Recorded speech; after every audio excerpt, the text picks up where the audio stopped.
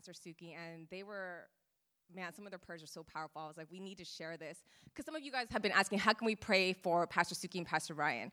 And I just wanted them to be able to share what the Lord has put on their heart, model it, and just really honor, like a public display of honor for our pastor and our leader.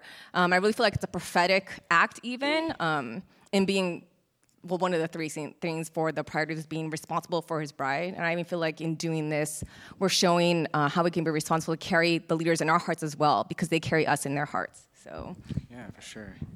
Cool, yeah. So we three will be praying. We'll each take turns. And I want to start us off by reading a verse.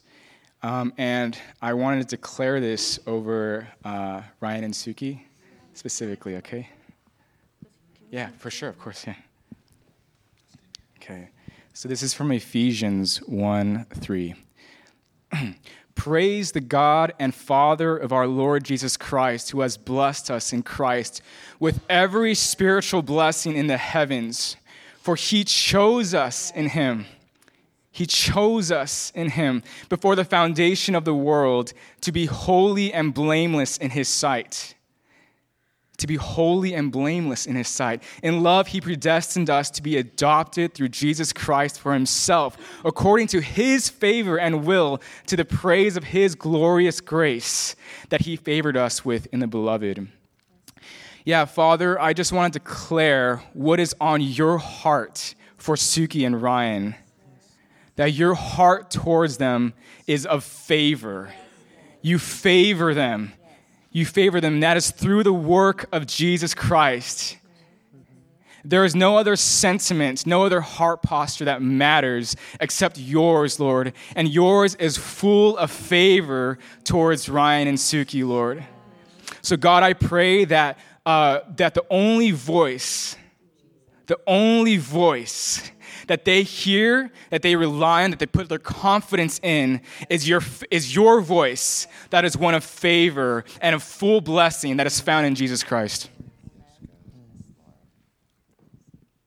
Nancy mentioned that one of our annual priorities is for us to be responsible for the bride. So I'm going to pray into that.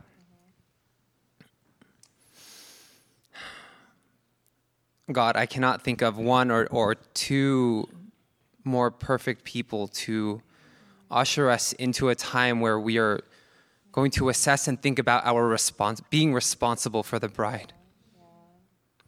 God, I thank you for 14 years Pastor Suki has been responsible for us.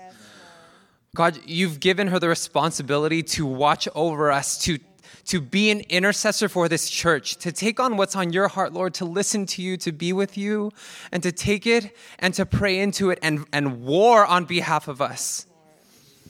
So God, I join my brothers and sisters in this sanctuary right now, wherever the ark is, where the global church is, God, in unity, Lord, and I just thank you so much for the responsibility that you've given Suki and I thank you, Lord, for her, how well she stewarded that responsibility. yes. She's gone through so much, Lord, to hold this responsibility, and she's done it so well. God, as she delivers this word today, Lord, I pray that you would soften hearts.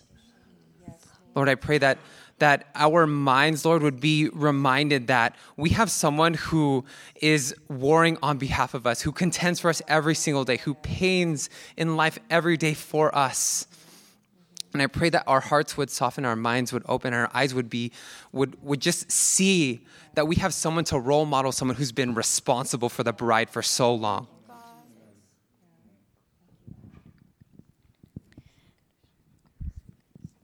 Thank you, God, for Pastor Suki and Pastor Ryan.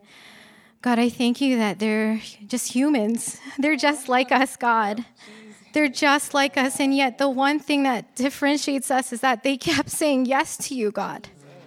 Yes, from sitting in the pew to yes to like helping people on the street, to yes to going places, yes to taking people into their homes, yes to meeting with people one-on-one and doing inner healing. And just, God, I thank you that Suki hears from you. And you said that faith comes by hearing and hearing by the word of God. And Lord, we just honor Suki for all the years that she has heard from you and has done it. She hasn't just stored it up in her heart.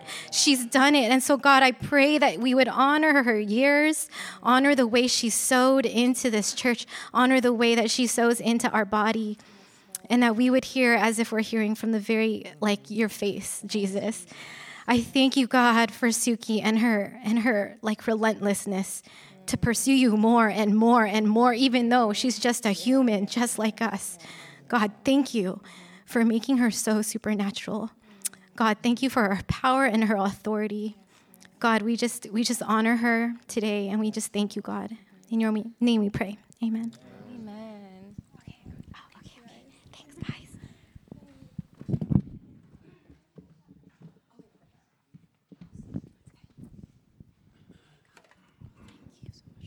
Wow, I don't even have words, so I'm just going to say thank you.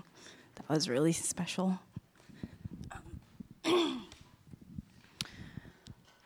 So, like everybody's been kind of talking about, we've been in the middle of this series of being responsible, or what was it? Captivated by the mission of God. And then where we're headed next is to be responsible for the bride. But before we do that, we have, I just felt like the Lord had a word for us as a community. And so today, I think a better way to think about today, instead of like an explicit teaching, is more like a prophetic word. And the way that you receive a prophetic word is you kind of listen for the voice of God and what he's saying to you through it. There's something in it that's meant to release something for now, and for something for you to grab hold of.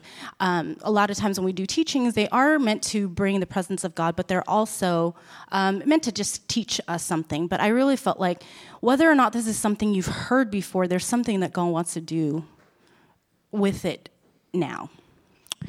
And and there's been this phrase that for the last few months has been resounding in my spirit over and over and over and over again. I haven't been able to kind of really pinpoint what it is. But the phrase that I kept hearing the Lord say is, everyone is doing their best. And I felt like God wanted to just say that over you. Like, he sees how hard it is for some of you to come to church and that you're here and you're sitting here. He sees where you came from, and he knows how hard you fought to be here. He knows the battles that you fight each and every moment, from the moment you wake up to the moment you go to sleep, the internal war that nobody else hears. He knows what you've been through. And so I just want to let that just sit. I think in a season where we tend to be really busy, December and May, I don't know, for whatever reason, around the clock, they just happen to be really busy times of the year. There's a lot of demands. There's a lot of family sometimes. Sometimes there isn't family, and that's also hard. Because of the frenzy, sometimes people are unkind. And we don't need to stay here for very long, but in 2020, we're heading into another election season, which is fraught with different emotions and feelings for many people. During a season, as we're preparing for the second coming of Christ, the enemy is busy at work trying to keep us divided and offended. And as we move into a more global culture and a more global world, we're going to interact with more and more cultures.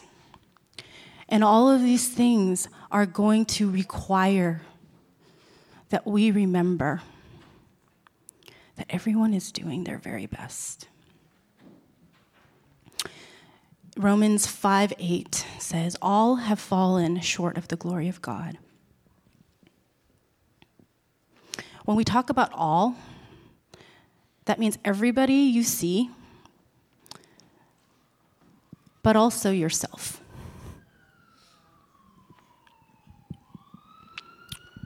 I think it's often very easy for us to look and see all the places where we're interacting with the sin in the world. We can go to the store, we can get frustrated, we can be driving and someone cuts us off. We can do so many things. We can be at work, and depending upon our line of work, that can be really, really trying as well.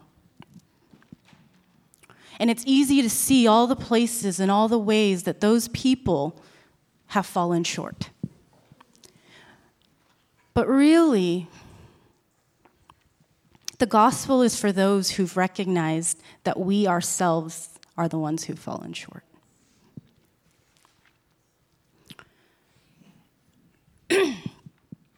One of the images that the Lord gave me to kind of illustrate this, a lot of times we think once we come to the Lord, there's this process called sanctification. And what that fancy word means is that it's a process by which, although we are now clean and pure and holy before Jesus and before the Lord, there's also a process of every day becoming a little bit more like him. A lot of times we think of maturity as this linear graph where we start here and we continue every year to get a little bit more mature. What I'd like to propose is it's actually a little bit different than that. The image that the Lord showed me was that it was a big ball of hair. I know, so cute. A big ball of lots and lots of strands of hair. And what we enter when we say that we believe in Jesus is, holy crap, that's a big ball of hair, and it's really, really tangled. And the process for all of humanity, because we inherited a world that sin has affected on every single level, there is not a single place that it has not touched. That really, what sanctification looks like for each and every one of us is actually we're a big ball of hair, and as each hair gets combed and touched by Jesus, it straightens and it detangles one by one, strand by strand. And so it's not a linear graph. There is nobody who is in a better place than another person. The extent to which that big ball of hair becomes disentangled is the extent to which each and every fiber and hair has been submitted and worked through with the Lord.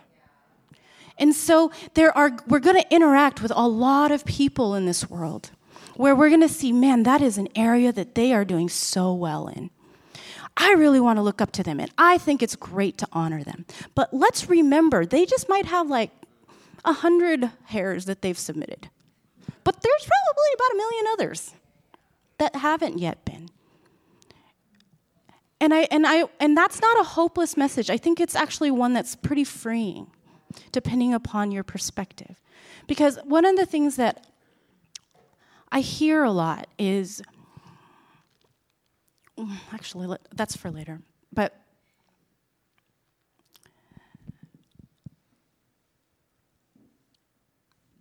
every relationship that we have, if it's one big ball of hair meeting another big ball of hair, I know. Like, let's just think, what happens? And each and every one of us, for that to work, as we cross bridges, boundaries, cultures, is going to require a supernatural act of understanding that I myself am a big ball of hair, and you yourself are a big ball of hair, and when we get together, sometimes we get tangled up.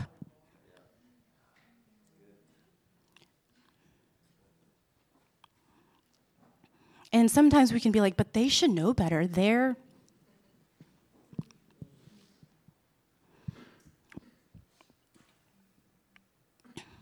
I was watching this little story clip, and I really like this, so I'm stealing it from John Bevere. There's this thing where we're like, man, the world never lets me down. They're so great. I get along so well with people in the world. But then, I don't know what it is, but every time I'm in the church, I feel really disappointed. And what his illustration was, it's because our expectation of the world is here. 0. So no matter what whatever they do, it's awesome. Wow, they were so fun, so not socially awkward, so amazing, so loving.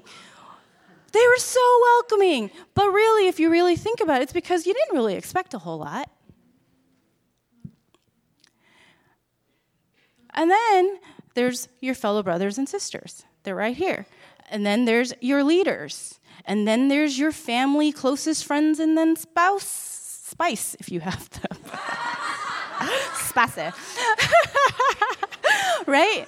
But then for the people who are here, even if, let's just say, what you were able to do was here, really, that left this big of a gap for you to be offended and disappointed. Whereas if we all just started here and recognized, ball of hair, hi, ball of hair. Nice to meet you. I've got some stuff, you've got some stuff. I know that you're supposed to be here, but that's just a role you play. But really, at the same time, maybe all you've got is 300 hairs that you've submitted, but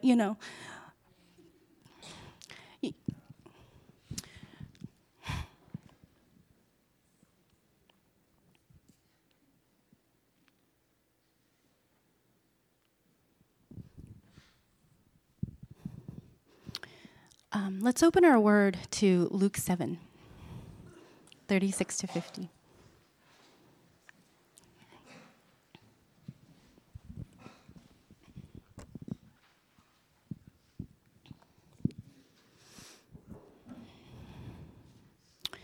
Then one of the Pharisees asked him to eat with him, and he went to the Pharisee's house and sat down to eat. And behold, a woman in the city who was a sinner, when she knew that Jesus sat at the table in the Pharisee's house, brought an alabaster flask of fragrant oil, and stood at his feet behind him weeping.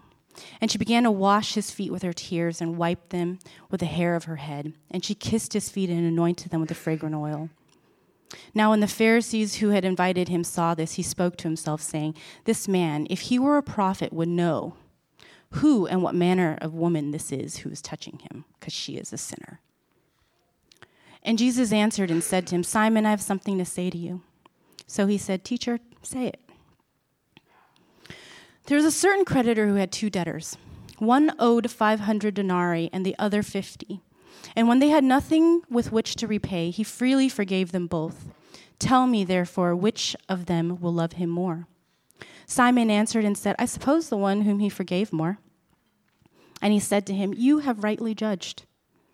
Then he turned to the woman and said to Simon, "Do you see this woman? I entered your house and you gave me no water for my feet. But she has washed my feet with her tears and wiped them with the hair of her head. You gave me no kiss, but this woman has not ceased to kiss my feet since the time I came in. You did not anoint my head with oil, but this woman has anointed my feet with fragrant oil. Therefore I say to you, her sins, which are many, are forgiven, for she loved much. But to whom little is forgiven, the same loves little." Then he said to her, "Your sins are forgiven." And those who sat at the table with him began to say to themselves, "Who is this who even forgives sins?" And he said to the woman, "Your faith has saved you. Go in peace."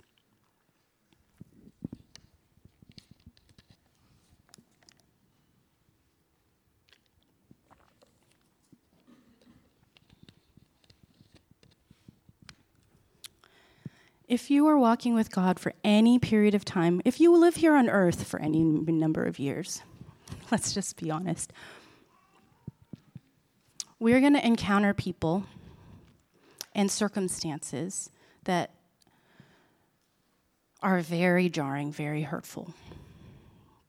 Not pretend hurt, not a little bit of hurt, like real.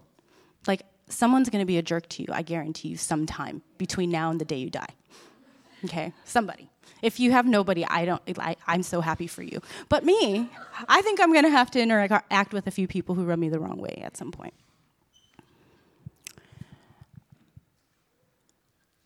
I have been in churches where leaders have not been perfect, wonderful, and perfect. They have let me down. I have had relationships with friends who have betrayed me. I've had regular confrontation with the people that I love the most. I am consistently, well, maybe not consistently, but I have a lot of moments where I'm frustrated by the state of the world. I don't know how many of you guys live that way, but it's a very real frustration for me. And I think in the Bay Area, we live at kind of a weirdly frenetic pace because of all of the traffic and the commuting and the working and trying to make ends meet here.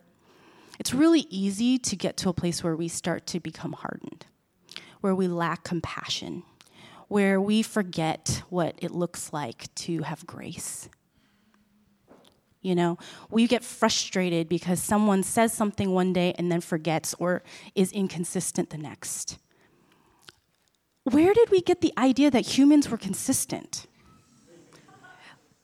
Like, Adam and Eve from the very beginning had everything perfectly lined up and they were inconsistent. People are inconsistent, folks. They'll say one thing one day. Let's just be honest. We're like, I love you, Jesus. Next moment, we're like flip off person on the street. Right? I know everyone's like, more. But if you yourself are inconsistent, what is this expectation that other people won't be inconsistent as well?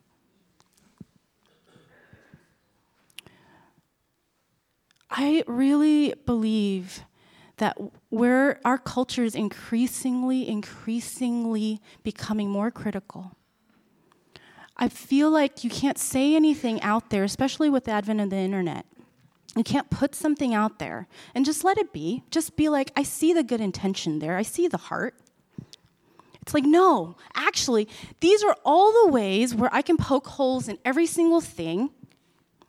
And when I'm interacting with someone else, here are all the ways that I could contradict. And honestly, I do the same thing to myself. Man, you guys, sometimes I'm like, I stand in front of the recycling bin. I know this is just such a trivial example, right? I just stand in front of the recycling bin, and I'm just like, I'm so bad, I just don't want to compost properly, right? I feel like, and then so I sit there, and I'm just like, but then there's so many moments where I don't even want to do it. And I'm just like, even opening my mail, I'm like, here are the 1,200 email or letters that I get. And each one is like something that's so wrong with the world that really needs somebody to love and give them money. And I sit there and I'm like, God, there's so much need. There's so many people and things that need you. And all those things can really come to dull us, to affect our compassion.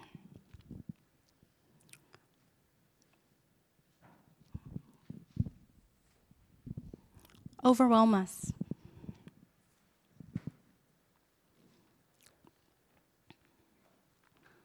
I feel like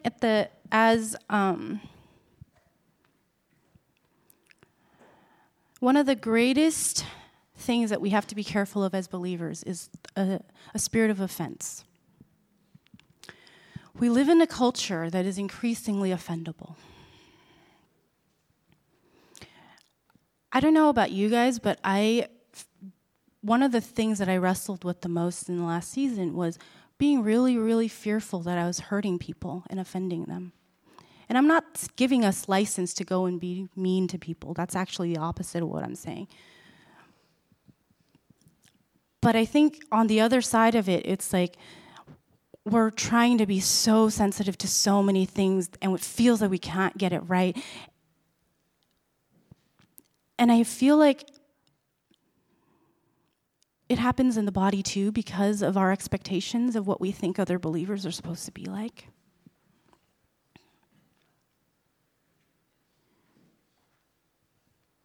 But in Luke 17, it says it's inevitable that stumbling blocks or offenses will come. So basically, it is going to happen, and the rest of the context is forgiveness. And there's a lot in here. I probably won't be able to get into it fully. But I do want to say that how we interact with offense reflects our degree of realizing how the Lord has interacted with us with our offense.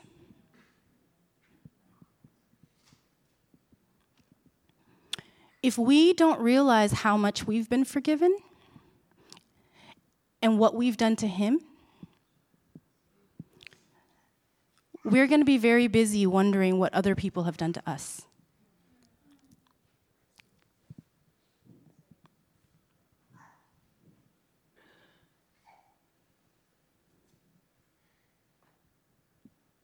If we don't have compassion, if we're easily offended, it means we've forgotten where we started.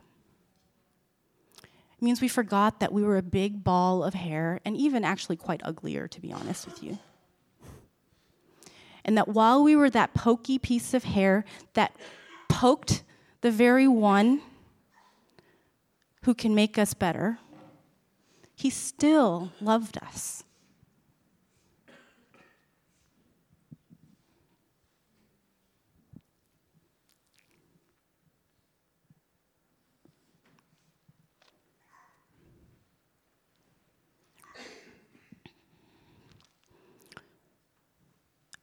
I want us as a body to pray and ask the Lord to make our hearts unoffendable.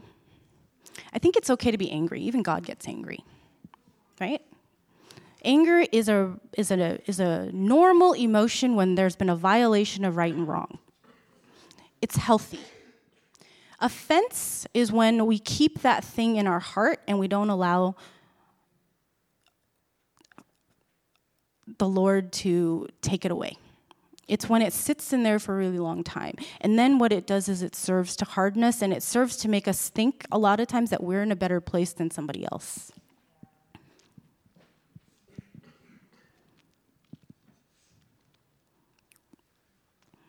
I believe that the Lord really wants to show up, and he wants to come. And I think one of the amazing things about this season of Advent is we get to think about what it's like when the Lord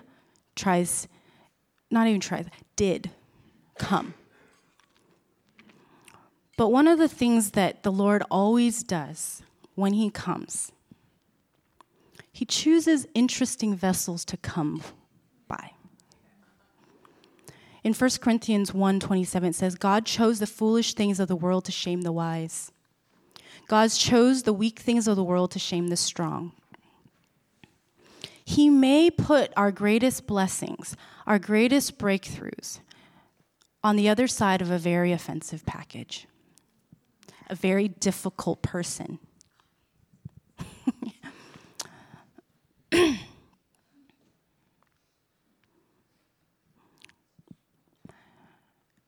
A prayer that would be wonderful to pray for us as a group is, God, no matter who's up here and who's leading worship and who I interact with, help me see you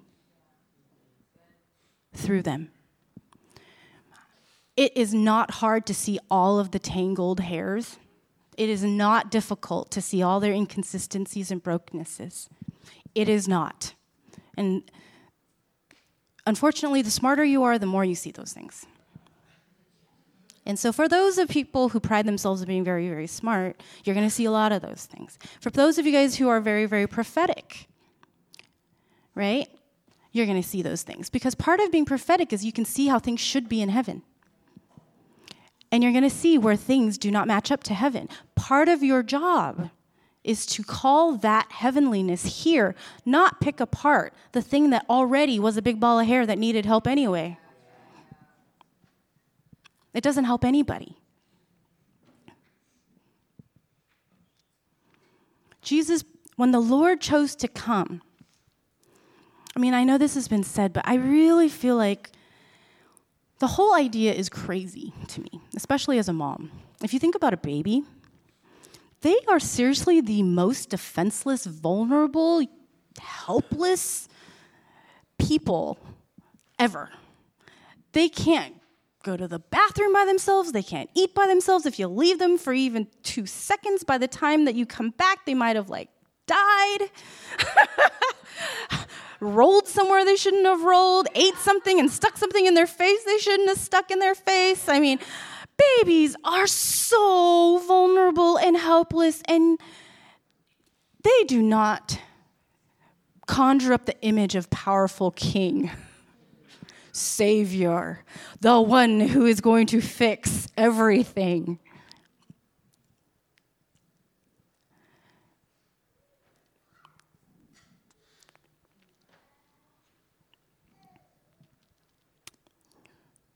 We want to be positioned to see the move of God when it's here. I really do. And, I know in charismatic churches, this kind of thing happens a lot. They're like, I believe the Lord is coming. I really think he's doing something, okay? And not that those people don't agree, but I just don't want it to be we're saying this again. No, I really do believe that the Lord has been taking us as a community through a series of refinement and releasing control and resting and getting us to the place where we're like, God, no matter what package you come in, no matter what you look like, if I'm the vulnerable, helpless, stupid-looking baby up here, if, you know what I mean, whatever it is, God, I'm going to find you, and I don't mind being that. For the Holy Spirit to come powerfully, we have to release our boxes. We have to confront when those places of offense come. What is it? There's a saying that gets thrown around in charismatic circles that I've heard. I don't know. I don't think it's scripture at all. It's one of those funny things you hear so much you're like, is that scripture? But it's not. God oftentimes offends our mind to reveal our heart. Right? And for me, I remember when I first came and I met the Lord and I realized how powerful his Holy Spirit could be. Do you guys know that his power is so crazy that if he showed up the way that I have seen him show up when I was in college and I first met him, we'd all be sitting here and all of a sudden we could literally lose control of our muscles if we wanted to let him. He's so big that if his finger touched your head, you could go zzz. Everything that's wrong in your body could be completely healed. Every single thing that was hurting in your heart, he could just be like, bzz, break it off right there.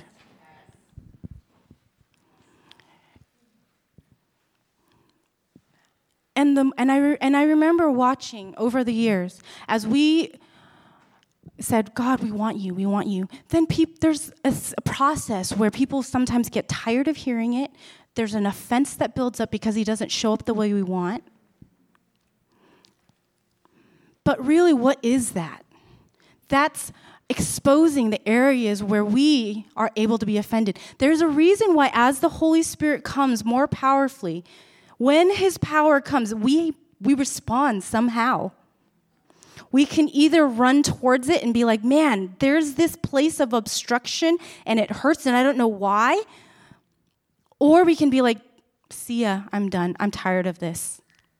But the truth of the matter is, if we serve a God that is truly so big that he created the heavens and the earth and spoke it into being, if he was able to bring himself into a person that was just a vessel and come to earth as a child, how supernaturally powerful can he be to rectify the wrongs on this earth? When he came as a child, he did it to say, I want to be here. I'm entering into your pain, your situation. That means he wants to heal, to reconcile, to restore. And he can do it. It doesn't have to be flashy all the time. Sometimes it is, sometimes it is. But he's going to pick how he shows up. And if we stop remembering that that's how he wants to show up, and we don't yearn and ask and cry out for it, it's just not going to happen, because part of the move is when he moved towards us, there is always a response that we need to move towards him. And as we move towards him, because he is perfect and holy in every way, when you are in the presence of holy fire, dross, stuff is going to surface. You cannot serve God and allow all of the flesh, all of the offense, all of the sin stay. It's not possible. What's going to happen is you're going to get to a place where you're like, nah, that's not for me. But those people, they did that. And all of a sudden, bam, that thing that he was doing that was perfect. You thought it was bad. You thought it was some kind of pressure or trial. But really what he designed that for was like, let's get that dross out so I can see the gold, so that we can connect, so that I can do more in you and through you. If we want to see our world change, he has to do it in us first. We have to have it in us. We have to recognize how much we need Jesus before we can tell the world how much they need Jesus.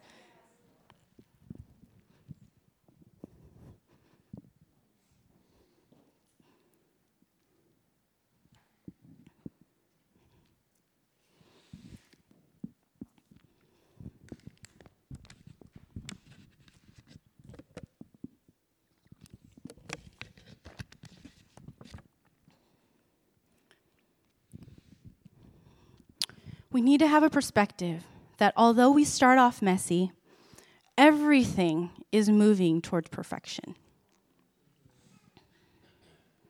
The world without God moves from order to chaos. Right? God reverses this and moves everything from chaos to order. And he's going to use all things for good. Romans 8:28 says he uses all things for good. And we know that that for those who love God, all things work together for good. For those who are called according to his purposes. If it's not good, it's not done. For some of us, the process doesn't look that good right now. There's a few things. There's one or two hairs that are out of place. A couple of relationships that we got entangled with. If it's not good yet, it's not done. Keep asking for it to finish. He promises, even in here, he uses all of those things for good. He's going to use it all. He's going to use all of the things we see in the world right now that don't make sense, that seem very, very broken, very, very, very broken.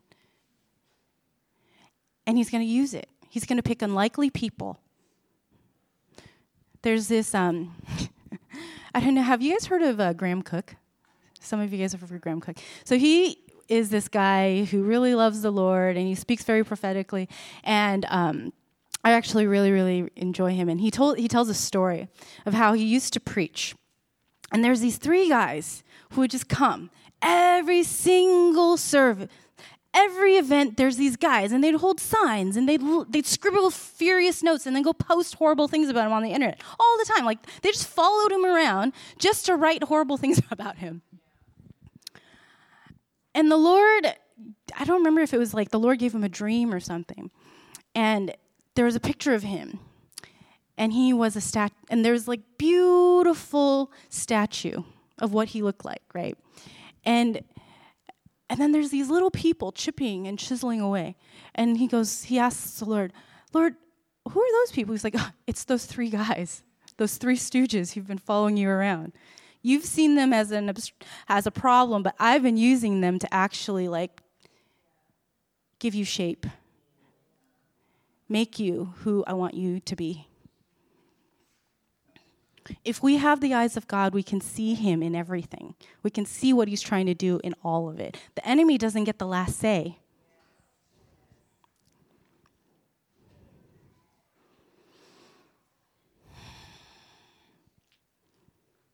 And then lastly, I want to go back to the thought that Everyone's doing their best.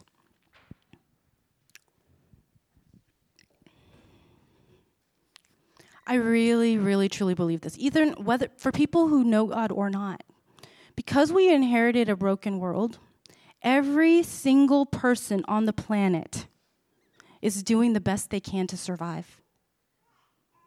They're either trying to survive themselves or they're trying to help other people get through it. Everybody. With the tools and with what they were given. Some people were given less and some people were given more. But every single person is really doing their best. They're trying to be mothers and fathers and daughters and sons. They're trying to stay alive and get food to eat. They're trying to make sense of why they're here on earth. Every single person is trying to crawl out of the mess that they inherited through Adam and Eve in some way, shape, or form. And some people are doing the best that they can, the way that they see, to help carry out the mission and purpose that they've been called. But we're not all going to do it the same way. And we might not like the way these other people do it, but we're all in the same place. All of humanity. Every country, every culture, everyone. And it's easy to see the ways that they don't do it the way that we do. But I really feel like the Lord is inviting us to see what they are doing.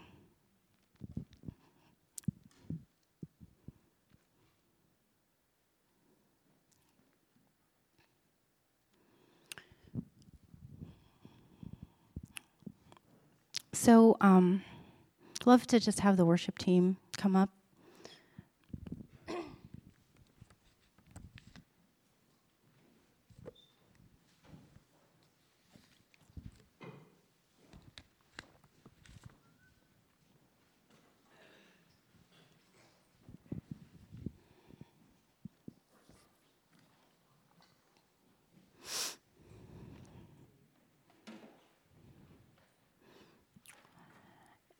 And if there's a way that any of this resounds for you, I'd love you to just to pray, just to stand up. Let's change our physical posture to kind of get us in a place where we were ready to respond.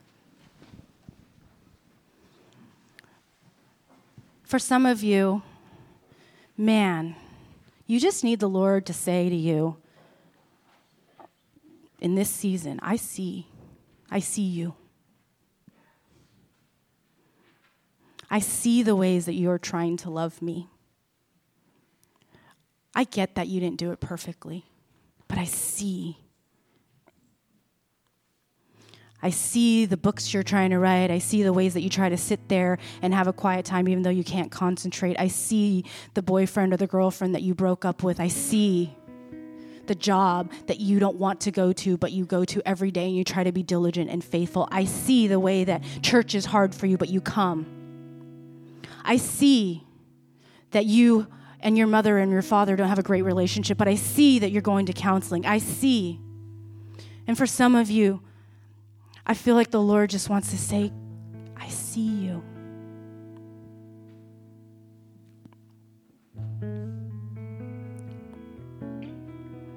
Sometimes the most comforting thing, the people you feel most loved by and are accepted are the ones who affirm the effort that you've put in. They're not trying to tell you, man, this is another thing you're not doing right. And for those of you guys who need to hear that today, I believe that this message is for you.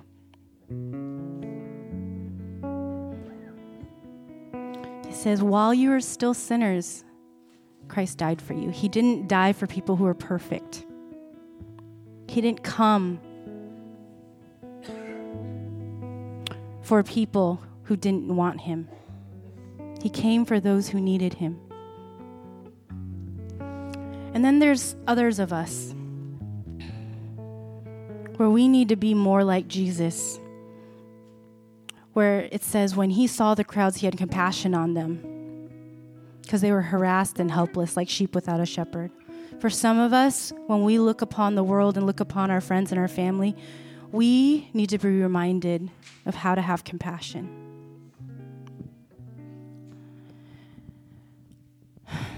And for those of you guys who are in that place,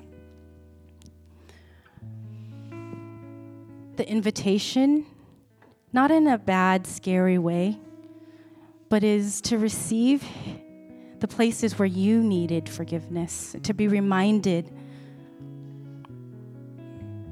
of all the ways that God has grace on you every single moment.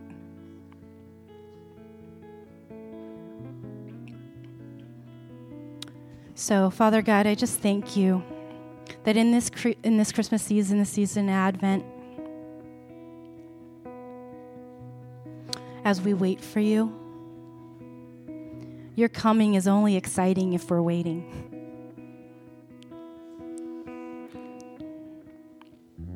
I pray that you'd put in us a posture and a longing and a hunger to need you, to want you.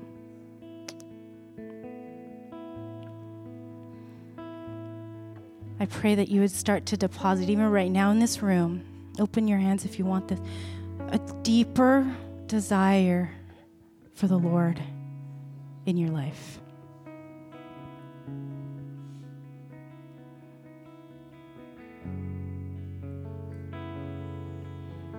God, we are not able. We cannot in our own strength. We need you, Jesus. What we have in common with every person on earth is that we need you. And so today, Father God, our prayer is that we need you. And because we need you, we're excited that you came and that you're coming again. Amen.